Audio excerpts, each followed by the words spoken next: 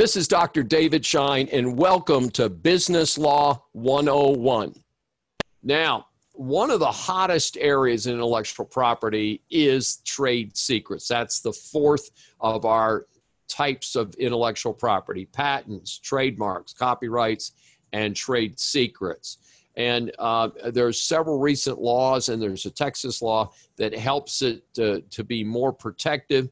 The idea of protecting trade secrets is to encourage innovation. So you don't have to run out and get a patent, which is expensive, and publicizes what you're doing. So you can work on it in your little secret laboratory, get all of your people under contract to say, I agree not to disclose the trade secrets I learned while I'm there, and so forth. So that's a pretty popular situation.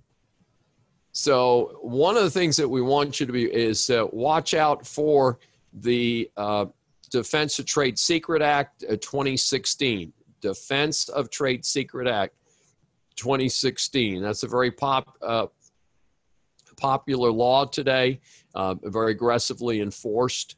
So one of the key elements, by the way, which is an issue in the DuPont case, is did you make a reasonable effort to protect your trade secrets? So trade secrets should not be accessible to everybody. They should be kept under lock and key and used very judiciously. This is Dr. David D. Schein for Business Law 101. If you've enjoyed this episode, we invite you to subscribe on your favorite platform.